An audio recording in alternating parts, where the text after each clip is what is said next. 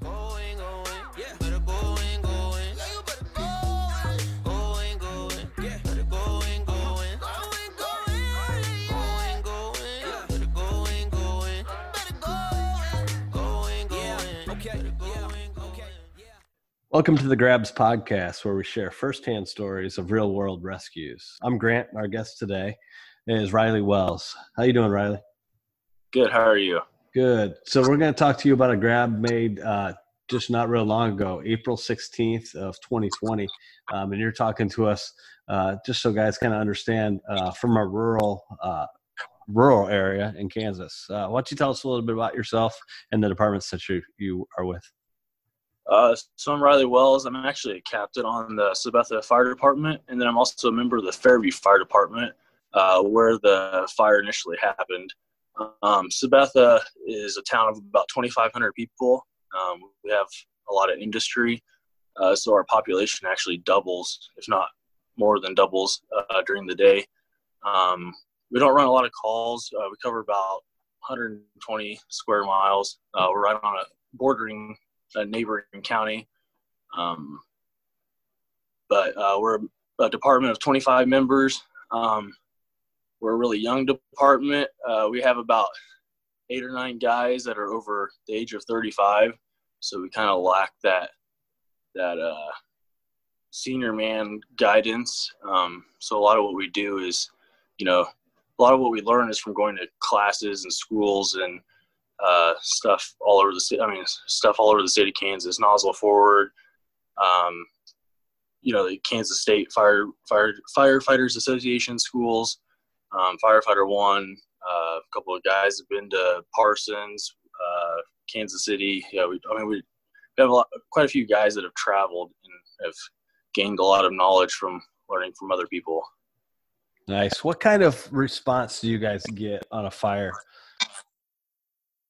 So we actually, we have, any structure fire, we have 3 pumpers, whether it's in a hydrant, if it's in a hydrant area, we have, what we call our city pumper. It's a 4-door cab. And then we get 2 initial pumpers behind it. And then we have a rescue truck that responds also. And then in the country, we respond with 2 pumpers, and obviously a couple tankers and a rescue truck as well. What's the rescue truck in your area? So it's actually an old ambulance, but it carries all of our rescue equipment. It's got air packs on it as well. It's kind of more so for manpower. We have a thermal imaging camera in it, some tools for firefighting as well. So, and once we get all those rigs to the scene, what kind of manpower are you looking at? With us being a really young department, we have a really good response. So we end up with anywhere from 18 to all 25 guys, usually pretty much count on every single call, having a pretty good number of guys. So then you get a fire, and who's responsible for search typically? Usually it's the second in unit. So with us being in a rural setting, usually the first in, we try and get that first line in play because we're already behind once the tones drop. So we usually try and get that first line in play, unless we know if we have a known rescue, someone hanging out of a window, obviously that takes priority. But we try and get the first line in service and get water on the fire. And then, like I said, usually the second in unit will usually take over surge. Cool. Why don't you take us back to April 16th and tell us about this fire? So it was really an odd fire for us. It was a mutual aid to our neighboring department in Fairview. It was at 3:15, 3:17 in the morning. It was when Fairview got paged. We didn't get paged till about 10 or 12 minutes later. So with us being in a different county, we kind of have a disconnect between our dispatchers. So we were really behind on this one. When they paged us out, our dispatcher had very limited information. So they paged us out for a structure fire, and we didn't really get anything other than that. our chief was trying to coordinate with the Fairview chief, but we were having some communication problems. Anyways, so I was on call for EMS that night. I found someone to cover my call for me, and I traveled directly to the scene. I have a set of gear in my truck and some small assortment of tools. I arrive on scene, and it was about a 800 or 900 square foot home, single story, single family, heavy fire coming from the Delta side. It was sitting on an intersection, so the Delta side was street side, and so was the Alpha side. The Delta side had heavy fire, and then there was also fire coming from the Alpha side too, through the front door and the living room to the basically the front. The whole Alpha side of the house and the whole Delta side of the house were involved with fire. What were on-scene reports when you guys arrived? So I arrived on scene along with our assistant chief. We arrived at the same time. And we had a report of a female occupant that was initially out of the house and turned around and went back in for her dogs. What were any other of the Fairview units already set up doing attack or anything like that? Yeah, so they had 3 lines in play, and they had water on the fire when we arrived. They're a really old department. As far as their median age is probably 60 or 65. They probably only have about 4 members that are under the age of 40. Physically, a lot of their members aren't capable of putting packs on, and I guess you would say they're not interior firefighters. They do have a couple of guys that do know how to put packs on. I don't really know what happened initially, like when they first arrived on scene, because I wasn't there initially. Yeah, when I showed up, they had 3 lines in service, and they were all applying water to the fire. Cool. So take us through your search, or how that ended up going. So when we arrived on scene, they told us that she went through the front door, back to find her dogs, which had fire coming out of the door. Anyways, so Fairview, they were kind of set up on the Delta side. They had 2 lines deployed on the Delta side and 1 on the Alpha side, and they were applying water. When we arrived on scene, we took another line, and deployed it to the front door on the Alpha side. We were going to make a hit on the fire and break off the line and go search the 2 back bedrooms that didn't have any involvement at the time that we thought of or that we knew of. So once I got up to the front door, I laid the line down on the porch, and I was working on the door. So the door was only open far enough that you could like squeeze your body through. So apparently I found out later that they don't usually use the front door, and they had a bookshelf, or a storage shelf behind the door, like up against the wall, so it wouldn't open all the way. But like I said, you could squeeze your body through it. Well, anyways, I couldn't get through it with my pack on, and I didn't know what was behind it at the time. So I took my Halligan, and the door was already pretty charred up. So the door ended up coming off of the hinges. The screws just pulled right out of the jam. Anyways, so I removed the whole door, came off, and I laid it out in the front yard. And one of our younger firemen, this is actually his first fire, told him to hurry up, and he was masking up.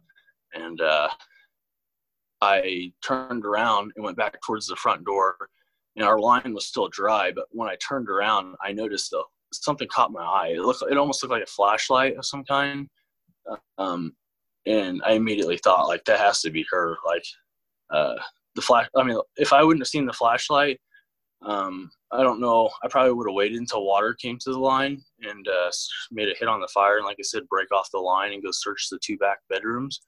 But since I saw that line, I decided to just take off for that light.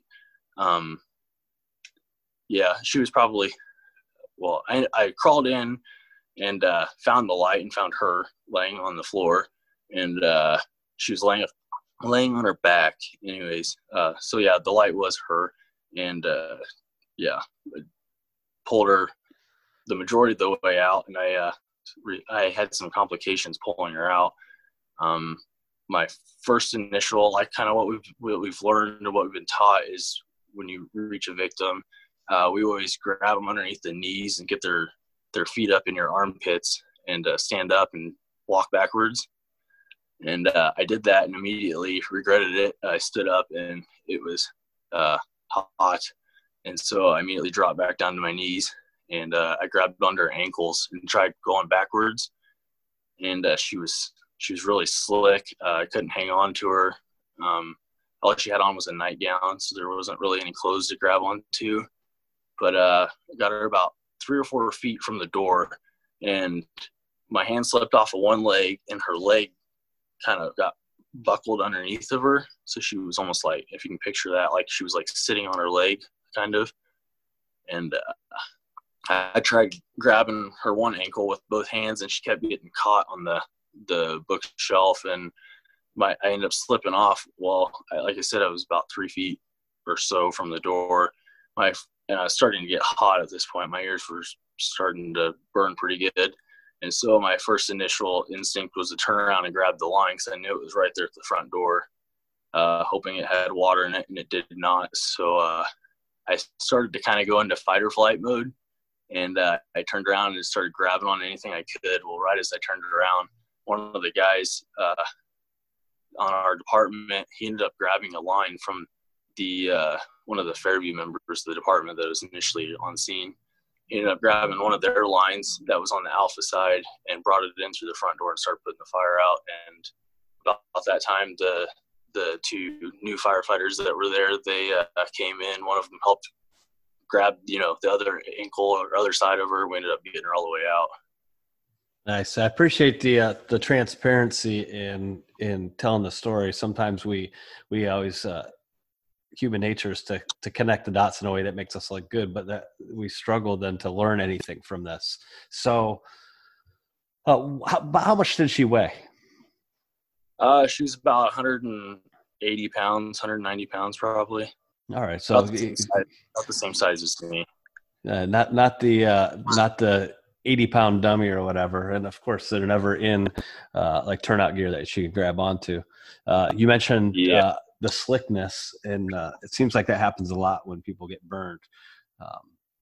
So sometimes it's tough to mimic that in training. I've heard a buddy of mine in Toledo said that they'd Crisco oil dummies to give that same feel, just to have people not run into that for the first time in a fire. That'd be pretty sick. Yeah, and I love the legs method, but you brought up a good point that if you're standing up, you might get a little bit warm. I know Gary Lane teaches a real good leg method, but keeps you on your knees, which is pretty cool. So if you're trying to visualize that, or you want to check that out, go check out that from Gary Lane. What were the smoke conditions like inside when you found her? So there was actually quite a bit of fire. So the visibility was actually pretty good. Like I said, she was about 15 or so feet inside the front door, back towards the back bedrooms. And yeah, I was able to see that flashlight that she still had in her hand from the front door. So the visibility was pretty good. Cool. Yeah. So when we are talking about dragging victims, what would you say that total distance of victim drag was? Like I said, it's probably 15 feet. I mean, like it wasn't a very big house, but she was clear to the back, to the Charlie side, like back where the 2 bedrooms were. Right.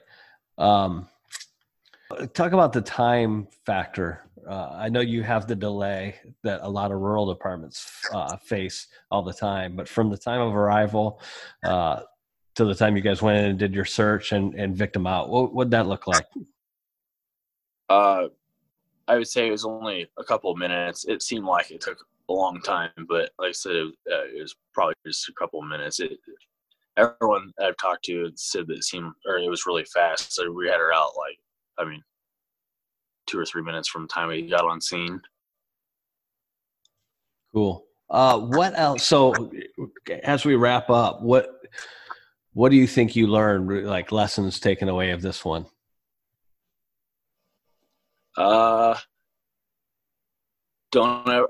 Just because you're in a rural setting, don't ever think it won't happen to you. Train every day. Obviously in our situation, we can't train every day, but get down to the station as much as you can and train. We're actually down here right now. My wife calls it Thursday night therapy. So we try and get as many guys as we can, every Thursday night, and we come down, and whether it's, hose handling or hose advancement or throwing ladders or stretching hose or start practicing search techniques. We got a window prop, so we practice VES quite a bit, and we try and get down here as much as we can and train. So cool. Well, thanks, Riley. I appreciate you sharing the story on the Grabs podcast.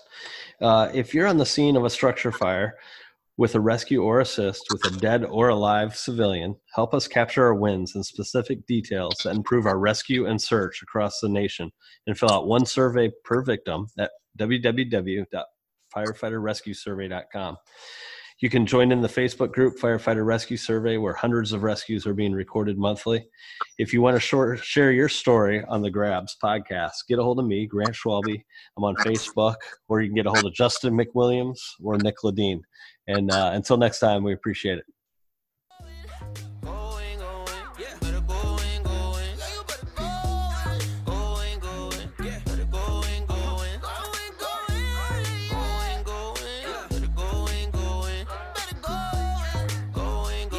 Okay. Yeah.